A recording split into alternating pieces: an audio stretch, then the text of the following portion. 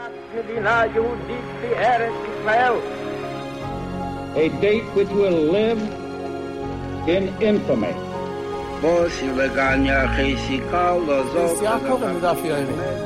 of those projects, initiatives, got off the ground because of the Ger Rebbe. The 11 Olympic team members slain in West Germany. The Olympic Games. Zugerecht waren Brüder in Amerika. So tausend Schabbos, es ist getan. Out of the 24 who were killed were Americans who had come to learn in Hebron. I say 1 million Jewish children who were made to be cut loose.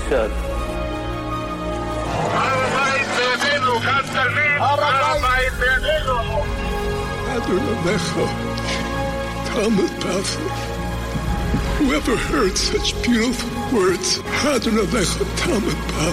It is never too little. It is never too late. And it is never enough. Jewish History Soundbites, bringing alive the world of our glorious past.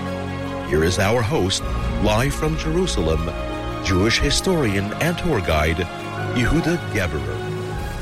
Yehuda Geberer with Jewish History Soundbites, and this episode has been generously sponsored by Genazim Auction House, an auction of Judaica and all kinds of fascinating historical artifacts this coming Wednesday on July 28th, 2021. And Genazim, one of the more prestigious auction houses, who always have such great stuff, their auctions, and I've looked at the catalog this time. I really want to encourage listeners to do what I've done and look at the catalog and check it out. And I'm thinking about which ones to place bids myself, so I think it's a good idea for everyone else to place bids. There's almost no other place where you could find such a wealth and diversity of Jewish history at your fingertips, from old books and manuscripts to all kinds of letters and Sfarim and things like that from across the Jewish world, and the world of Yemen and North Africa and Europe and the land of Israel and the United States and Eastern Europe and Western Europe, from all over the place, from all ages, literally from 1,000 years ago till the last decades. Very exciting. It's just a lot of fun to even look at the catalog, and there's going to be inevitably things that you're going to that will pique your interest and that you'll like. Check out the catalog at www.genazim. That's GENAZYM, genazim.com. And I'll post all the information in the text of the episode and on all the Jewish History Soundbite social media, so you can easily find it. As I was going through the catalog, a few things caught my attention. There's this amazing ledger from a shadar, from a fundraiser from Tiveria, from the Tiveria Jewish community in the 1800s. The Shadarim, they were these fundraisers who came to raise money for the Yishuv, the old Yishuv in the land of Israel. In the early years, it was for the old Sephardic communities, and later on in the 19th and 20th centuries, it was for the newly established Ashkenazi Jewish communities. And there, in this travels that this Shadar, this fundraiser had done from Tveria, he went all over Western Europe, Holland and France and Germany and everywhere else, parts of Poland as well. He has signatures from different rabbis. Rabbi Akiva Eger appears there, and many other famous rabbis. And there's profiles of Jewish communal life of the 250 Jewish communities that this fellow visited. It's like a window to the 19th century from a first-hand primary source. These Shadarim often had the most exposure. Very often they were great rabbis. A great example is like the Chida, a century or two earlier. So might be the most fascinating historical document in the entire auction is this ledger about the Jewish world at the time. The wealth of primary source of information in the window into Jewish communal life and rabbinical life at the time is probably unmatched. Like I said, Rabbi Akiva Eger and other people as well appear in there. There's a Bamberg Gemara, volume from the Bamberg Shas, Daniel Bamberg, the early 1520s, was a Christian, and he employed Jews in his Venice printing press. He printed the first complete Shas in history, and his edition has become the standardized edition. This is the pioneering Jewish printing, and he printed a Mikrais Gedolos, he printed Yerushalmi, he printed a lot of things, and these volumes are extremely rare, And that's a piece of history right there. There's all kinds of old Tanachs. There's a Gemara, speaking of Gemaras, of Reb Hirsch Mishares of Rimanov. He was a student of Reb Mendel of Rimanov who succeeded him as the Rebbe in Rimanov. He's an interesting person in the annals of the Hasidic movement, in that he was not a son or son-in-law of the previous Rebbe. He was not even a primary student in the traditional sense. He was rather, as his name implies, a Mishares. He was the attendant of Reb Mendel of Rimanov, and there was opposition at first as to his becoming Rebbe. Later on, his widow, after his passing, married the Rizhiner, Reb Yisrael Friedman of Rizhin, Rizhiner raised Reb Hirsch Mishares' son Yosef, who took the Friedman last name, and Reb Yosef Friedman eventually returns to Rimanov and became a Rebbe. So this volume of Talmud belonged to Reb Hirsch Mishares. That's a tangible piece of history of the Hasidic manuscript from Metz in Yiddish, a chronicle, some sort of history pamphlet, a very important historical document. Metz is one of the most famous, most prominent Jewish communities of Western Europe, situated in Alsace-Lorraine. Glickel of Hamelin, the famous Jewish woman who was a memoirist, a chronicler of the 18th century, lived there. The Shagas Aryeh was a rabbi there, Rabbi Leib Ginsburg, many others as well. So in 1669, a fellow by the name of Raphael Levy, who didn't even live there, he lived in a village nearby, was accused of ritual murder, and he was later killed. He could have saved himself by becoming Christian, and he did not.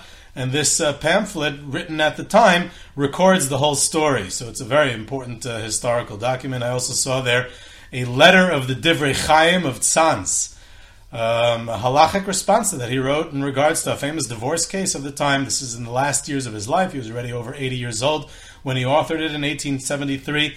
And at the time, he was recognized not only as one of the greatest Hasidic leaders of Galicia, with an influence in Hungary as well, he was also one of the most influential Paiskim, as a capacity as halachic decider.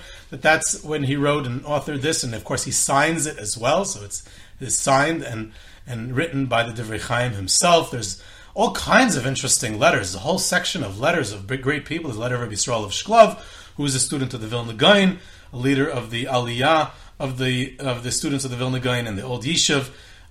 He had a very difficult life, and it's reflected in this letter. It's a letter written to Baghdad after the riots in 1836. A year later was the famous earthquake in Sfas also, but this is before that.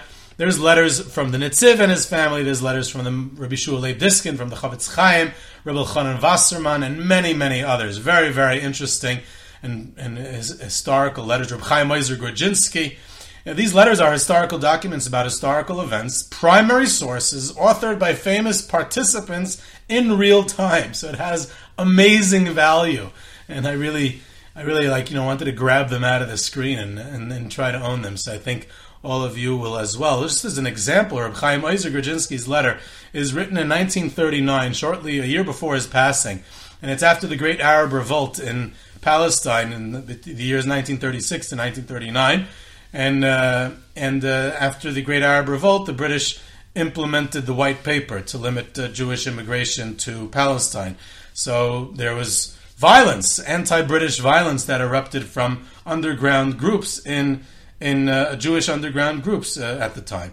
So Reb Chaim Ozer states that violence and murder against the British in protest against the White Paper and other colonial policies is not the correct Torah way. We don't do violence, we don't do murder. This is not the Torah way. And he's writing a very strongly worded letter against murder and violence and these underground groups. In the commentary on Genazim, they write a commentary in each exhibit. They write in the commentary that it was the underground groups Eitzel and Lechi. Now they obviously only meant Eitzel, because the Lechi was only founded in 1940, and I'm sure they knew that. They just by mistake wrote Lechi also. Maybe Reb Chaim Ozer had Ruach HaKodesh, and he knew that in a year from now that there would be something new founded called the Lechi, but perhaps. Either way, so that's just a few things. I got carried away. That was 10 minutes. Carried away there. There's so many more stuff. I could go on forever about this catalog. So I suggest that you all check it out. And speaking of Reb Chaim Ozer, I think we'll talk a little bit about Reb Chaim Ozer today. But before that, we have another tribute to make. Are there any Gentiles here listening to this podcast? Oh, it's a krachen, it's a hagit. And with that, I want to have a short tribute to Jackie Mason, one of the greatest Jewish comedians ever. He just died yesterday at the age of 93. Born Meza, Jack Meza, Yaakov Meza, which stands for Mizera Aaron. It's a Kohen family, rabbinic family. There was actually a Rav Mitam, the government rabbi in Moscow, was a fellow by the name of Rabbi Yaakov Meza. He was famous. He attended the 1910 conference in St. Petersburg, which I'll get to soon, and he also was the main expert witness at the Bayless trial. So it's a rabbinical family. Jackie Mason went to MTJ and had rabbinical ordination from MTJ. I don't know if it was actually from Rav Moshe Feinstein himself or it was from the yeshiva MTJ. I don't know if we would call him a actual student of Rav Moshe or student of MTJ who got smicha from there. Whatever it is, he became a rabbi, and then he drifted into comedy and left traditional Jewish life, to say the least. But in many ways, he was like some program he had. It was called The Ultimate Jew. He was in many ways the ultimate Jew. It was very Jewish way of speaking, very Jewish humor, very New Yorkish. One of the greatest Jewish humor comedians of the 20th century. In his Yiddish that he threw in, and his mannerisms, and the stereotypes, Megait, Mespringt. A few of his jokes. I mean, I grew up with this. This is like part of my upbringing, my chinuch. He remember one of his lines was, "A Jew may buy a farm or sell a farm; he will not work on a farm." And he spoke about I remember speaking about the peace process back in the early 2000s. They'd love to give the West Bank back. There's no boardwalk. What are they going to do with it? Arik Sharon would give it all back. He just can't. It's in his wife's name.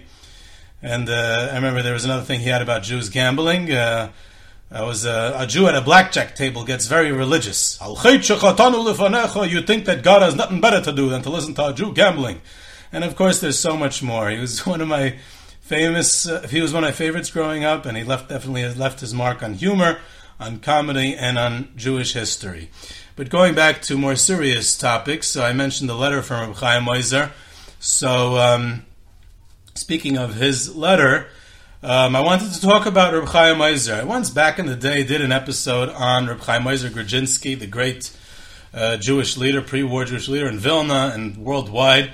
And I'll repost that as well, part of this episode. But there's so much more. There's so much more. He was the quintessential leader with the leadership qualities, the skills, and the action, and something to really hold as a paradigm to true Jewish leadership and responsibility that many yearn for in the contemporary world. So there's so much more to discuss from his very active life and career.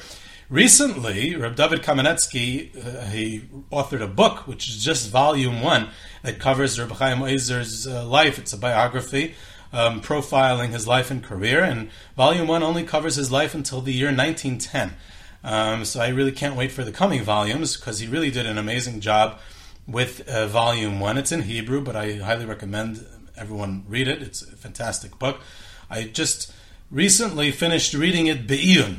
I skimmed through it originally when I got it, and then I read it in depth with every single footnote without missing a word in the whole book. It took me a few months, a really 700-page book. It was a real avodah, and it's fascinating and a comprehensive work.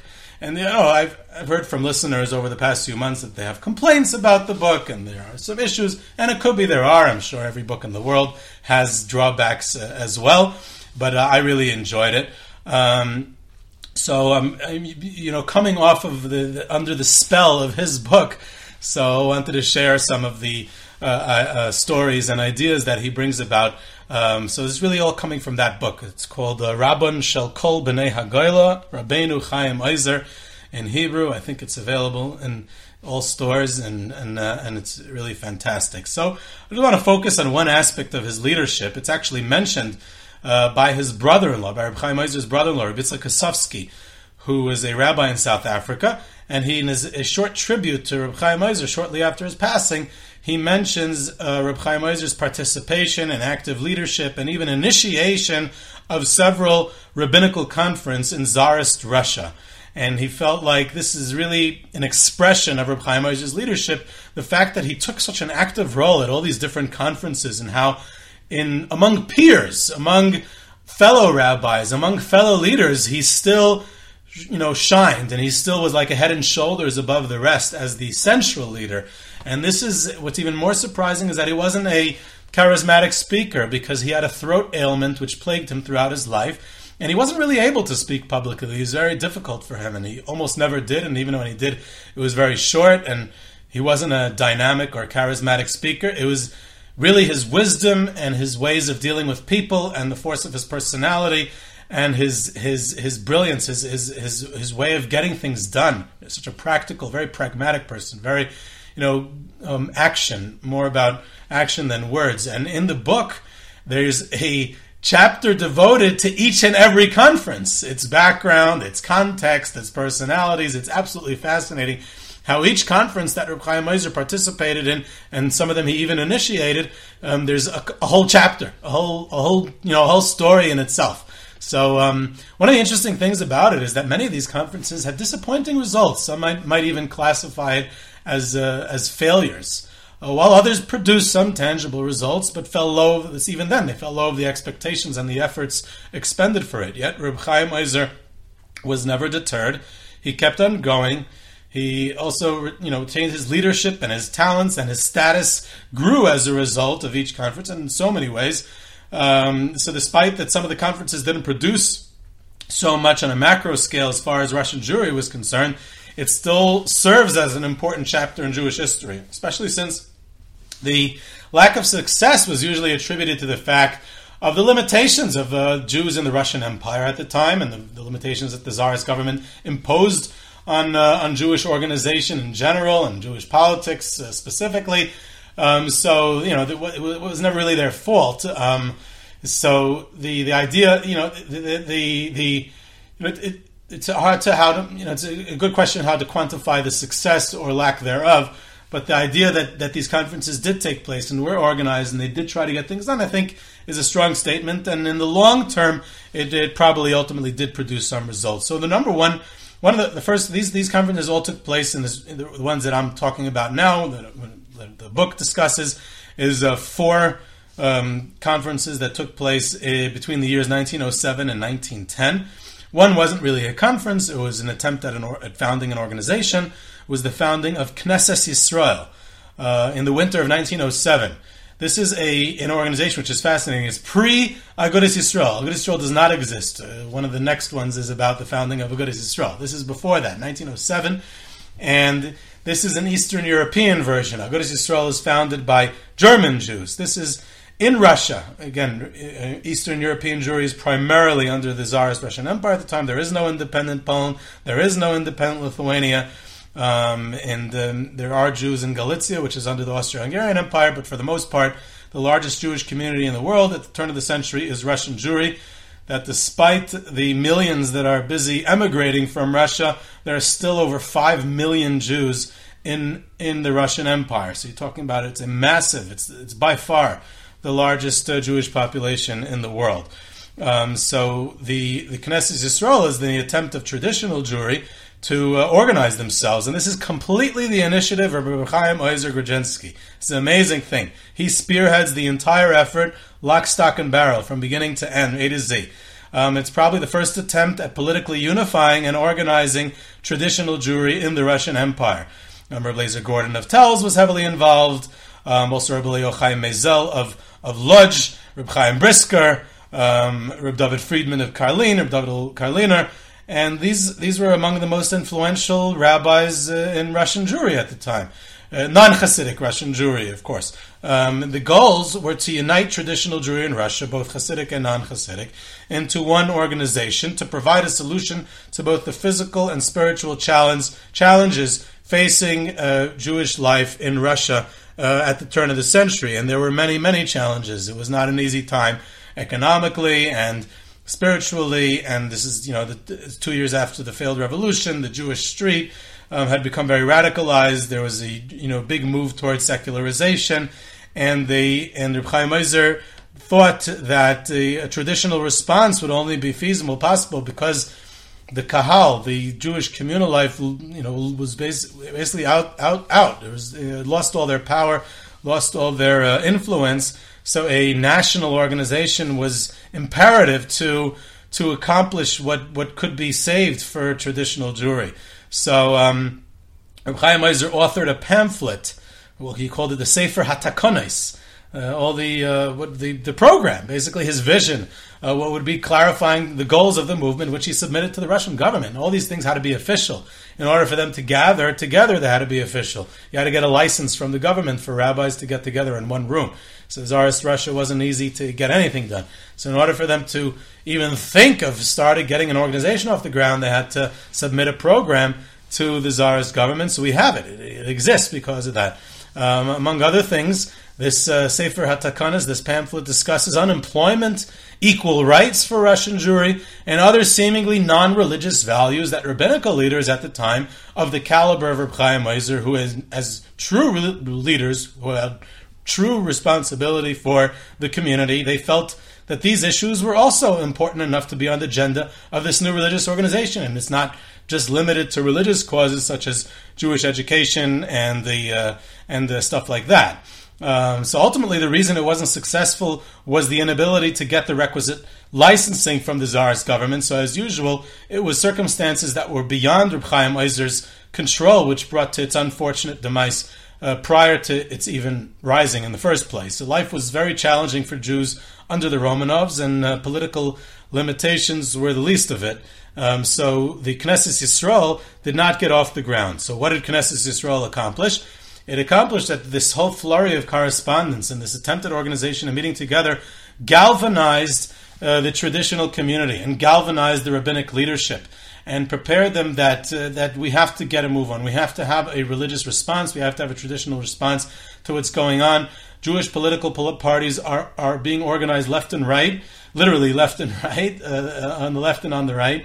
Nationalism and socialism and the Jewish Bund and cultural autonomy and all kinds of things, and also communism, right? Joining general political movements also. And if traditional Jewry doesn't have a legitimate response, then what's going to be with the future of Russian Jewry? So it was felt that this was, and this laid the groundwork. This laid the seeds. Anything that came afterwards, including Agudas Yisrael, was built upon the foundation that Reb Chaim Ozer established with the Knesset Yisrael. He even writes like that when he is discussing the founding of Agudas Yisrael. He mentions how it's related to the original idea of Knesset Yisrael. So the number two that I want to talk about is the Vilna Conference. In 1909, in the spring of 1909, is the Vilna Conference, which is Reb Chaim Ozer's hometown. So he's kind of like, not exactly hosting it, but he's naturally in a position of where it's his he has a home court advantage. It's kind of like the Japanese Olympic team as we speak. So lahavdil. So this conference was in preparation for what was going to be a much bigger conference, the St. Petersburg Rabbinical Conference, called by the Tsarist government for the next year, which I'm going to get to also. So the Vilna Conference was in preparation for that the rabbis decided to gather about how to come up with an agenda for the St. Petersburg Conference and to be on the same page, that everyone should discuss what issues need to be brought up by the St. Petersburg Conference, how they're going to elect delegates, how they're going to ensure that traditional elements, that the real rabbis, the traditional rabbis, and not the crown rabbis, the Rav Mitams should. They wanted the traditional rabbis to get elected as delegates to the St. Petersburg Conference, and all this needs to be discussed. So they got a license from the local Vilna governor of the Tsarist government that there can be a rabbinical conference in Vilna to prepare for the greater conference in St. Petersburg.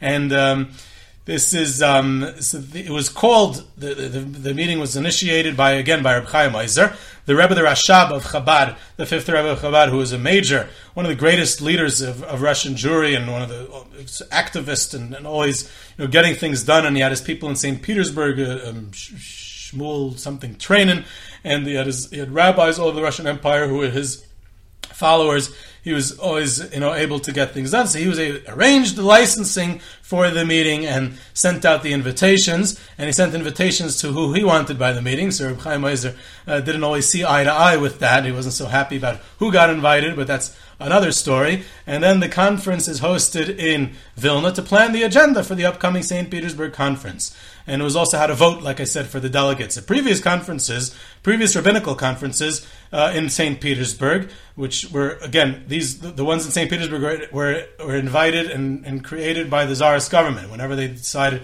that to update their policy on the Jews, they called a rabbinical conference. So previous conferences had minimal or even no traditional rabbis present at the conference altogether, which was once derided in the press as a rabbinical conference without rabbis. Ve'idas Rabbanim Leloi Rabbanim. That was the headline in the Hebrew media at the time. So this time there was a successful attempt to get the majority of the delegates elected as traditional rabbis.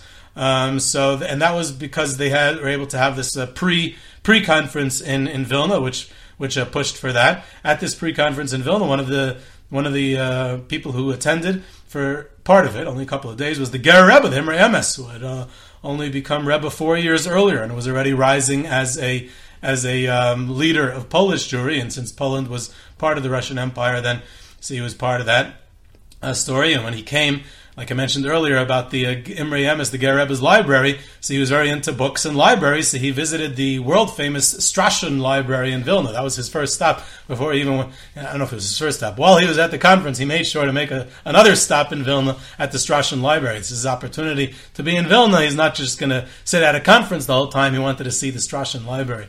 There's a legend that's brought in some sources that Kamenetsky makes sure to refute, that the Avnei Nezer of Sachachev, Ram Barnstein of Sachachev, the son-in-law of the Kotzker, he attended, and it's not true. Kamenetsky successfully proves that the Avnei Nezer did not attend, pretty much because he wasn't alive at the time, and so that's a legend. But the protocols of these meetings, which lasted several days, survives until today, and he brings it. Kamenetsky brings the whole thing in great detail in the book, as well as newspaper reports and the Rashab's letters. The Rashab wrote many letters describing what went on at this conference, and that's a major primary source for this this conference as well. And already at this preliminary conference, the burning issue of the day was the rabbinate and getting rid of the double rabbinate, the Rav Mitam in each and every town, and the official rabbi, the unofficial rabbi rather, the traditional rabbi, the religious rabbi. The Rav Mitam was the government rabbi, the one who was recognized by the government, who was basically a bureaucrat who just registered the births and the marriages and deaths and divorces and stuff like that. And he's the only one, because he had official license, he knew Russian, he had graduated from a school that had general studies, so he was licensed, and he was called the Rav Mitam, the government rabbi, which he was a bureaucrat, very often not even religious, nothing to do with the rabbinate altogether. Whereas the unofficial, not recognized by the government, was the traditional rabbi, who was basically the real religious leader of the town, who were some of the greatest rabbis in the world, were rabbis in towns in Russia, and so it became an issue, and the idea was to get rid of the double rabbinate. It was an issue because of a lot of reasons, economic and social and religious and many, many other reasons. And Reb Chaim Ozer proposed requesting of the government, along with others at the conference, requesting of the government to authorize and license the real or traditional or religious, however you want to call it, rabbis, very similar to the situation that was going on in Poland at the time, which Poland was part of the Russian Empire but wasn't exactly in the Pale of Settlements, and had different laws were applied to it, and the Polish rabbis were recognized by the government, which was a minimal licensing, just the basic knowledge of Russian and basic general knowledge that every rabbi had there, and they were all legitimate rabbis. So he wanted to have the same thing in the Pale, in regular Russia. So that was one, and that was preparation for the St. Petersburg conference, which I'll get back to in a second. But the third conference was the Bad Homburg conference, which is a small resort town right outside of Frankfurt in Germany, and that was in the summer of 1909, which led to the founding of Agudas Yisrael in Katowice in 1912. And this was the initiative of Rabbi Yitzchak Isaac Halevi Rabinovich, close friend and confidant of Reb Chaim Ozer Grudzinski. He had studied in Volozhin. Later on moved to Germany. He dabbled in Jewish history. He wrote the Doros HaRishonim about the time of Chazal to refute all kinds of other historians at the time. And he was a huge activist until his untimely passing shortly before World War I. And German Jews in Frankfurt founded what eventually became Agudas Yisrael. The idea of the Bad Hamburg Conference was to have an East meets West meeting between the great rabbis of Russia and the activists in Frankfurt who had founded this organization. And that was the Bad Hamburg Conference. And being that it came from an outside initiative, it came from Frankfurt, so it was not related to the current issues in Russia, so some Russian rabbis had reservations. The Rashab of Lubavitch, Reb Chaim Brisker, and others, they had these reservations about the influence of the German Jews and the Frankfurt ideas. And these would come to haunt later, so it would be a point of contention later on in the founding of Agudas Yisrael. And Reb Chaim Oizer's letters to Reb Isaac Halevi find expression to these challenges, and his very, you see there also in this type of conference where it's a lot of different issues here because it's an East meets West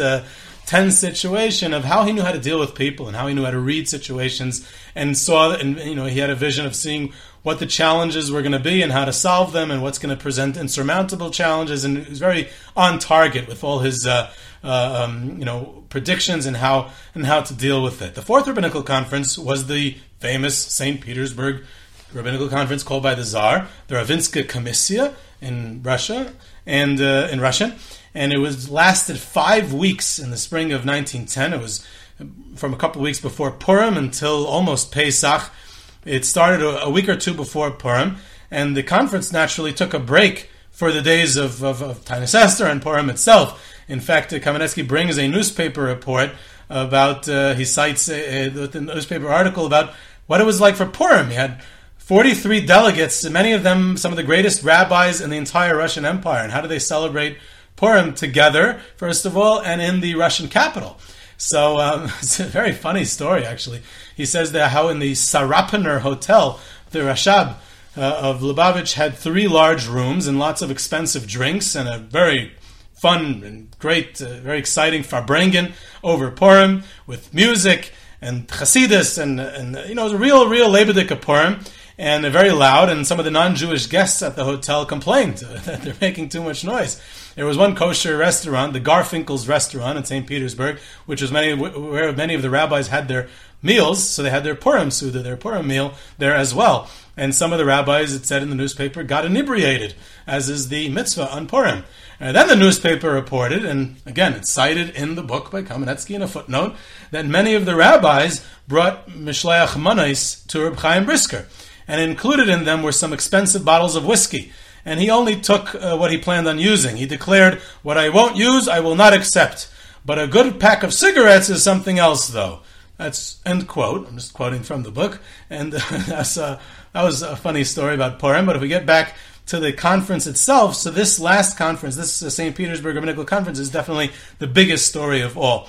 And interestingly enough, it produced the fewest results, unfortunately. It's over 100 pages in the book is just covering this rabbinical conference in St. Petersburg. In reality, I can probably do a several-part series just about this conference. So fascinating, and the personalities that were involved, and the back and forth. I touched on it actually already in an episode about the Or Sameach, or Meir Simcha of Dvinsk at this 1910 conference, and the involvement of the Chavetz Chaim, who was not a delegate to the conference, but showed up, and there's all kinds of myths and legends surrounding the Chavetz Chaim's being there. There's the protocols of this conference, newspaper reports. There's a pamphlet written and published by the Rashab about the conference, and it was chaired by one of the most powerful, probably the most powerful Jew in Russia at the time, Baron David Ginsburg, and some of the most famous rabbis attended: Reb Chaim Ozer Grodensky, Reb Chanech Hinech Eigish, the Marcheshes, Reb Chaim Brisker, Reb Meir Simcha of Dvinsk, Reb Itzel Aponovich, Reb Malkiel Tannenbaum, the Rav of Lomzha, the Radziner Rebbe, the Sokolover Rebbe, and of course, prominently, like I said, the Rashab of Lubavitch, and several of the leading rabbis there were actually followers of the Rashab of Lubavitch. And there was also the Kapust Rebbe of Chabad, the Babroisk Rebbe, Reb Shmayo Noach Schneerson, Reb Yehuda Leib Tzirlson of Kishinev, Reb Lezer Rabinovich of Minsk, Reb Yaakov Meza of Moscow, I mentioned earlier, Reb Elia Feinstein of Pruzhan, Reb Elia Pruzhiner, and there was also a progressive faction who were not rabbis, or they were rabbis mitam. I found the story of all of these conferences quite gripping, and Reb Chaim Ozer's leadership role and initiative and the responsibility that he shouldered for the general community quite outstanding. In summary, Reb Chaim Oizer's role was not as a charismatic speaker. And like I said, he didn't speak very often altogether. His leadership and organizational ability was on display in the initiative and in the organizing of each conference, the incredible flurry of correspondence, how he wrote to every person back and forth, the coordination, amazing coordination between all sides, his pragmatic way of dealing with things, his practical solutions, always looking for the practical, less so the ideological, more the practical. And the activist approach becomes very apparent. His reading of people and different personalities, the viewpoints, and how to deal with them, they come to the fore. And also very impressive is his follow-up, implementing the decisions after the conferences, writing them up, moving on to the next stage, both taking responsibilities and delegating responsibilities. An amazing profile. One of them was by the Rabbinical Conference in St. Petersburg about how he supported the position that rabbis should know Russian and be recognized by the government, a very practical and pragmatic reality in the Tsarist Russian Empire, not taking the ideological stance, the very conservative ideological stance that the Rashab and Reb Chaim Brisker supported. And Reb Chaim Oizer's position held the day. The majority voted in his favor. But again, like the ways of just getting things done, being a man of action and responsibility and leadership really comes out in each and every one of these conferences. That's a little bit more about Reb Chaim Oizer Grodzinski. This is Yehudi Geber with Jewish History Soundbites. You can reach me at yehuda@yehudigeber.com for questions, comments, sources, tours, trips, sponsorships, and lectures. You can subscribe to Jewish History Soundbites on Podbean or your favorite podcast platform. Don't forget to check out the Genazim Action at genazim.com. Auction. Sorry, did I say action? Auction. There's a lot of action at the auction. And to follow us on Twitter at JSoundbites, and I hope you enjoyed.